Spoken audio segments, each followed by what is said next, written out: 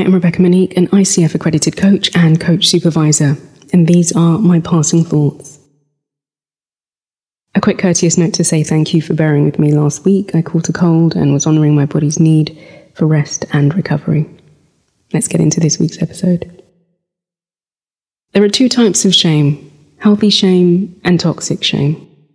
Healthy shame keeps us humble and our moral compass in check. Toxic shame is deep cut. We disown ourselves and maintain a guardedness. This type of shame says, there's something inherently wrong with me. I am not normal. I am weak. I am broken. I am not worthy or deserving. I am not enough. I am not lovable. I am not as good as. We develop a sense of self through the relationships we have with others.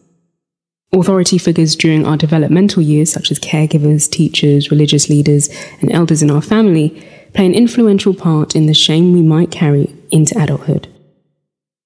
Many labels that are placed onto us ignite a sense of shame. For example, labels related to our appearance, personality, behavior, thinking, or the way that we see the world. Here are some instances where shame might be ignited: through judgment, rejection, abandonment, inadequacy, comparison, ridicule, and humiliation. These situations teach us a lot about our deepest, rawest wounds. If and when we're ready to delve deeper, we may even be able to discover their origins and begin to heal them. My question for you this week is, thinking back to the last time you felt shame, what activated this emotion for you?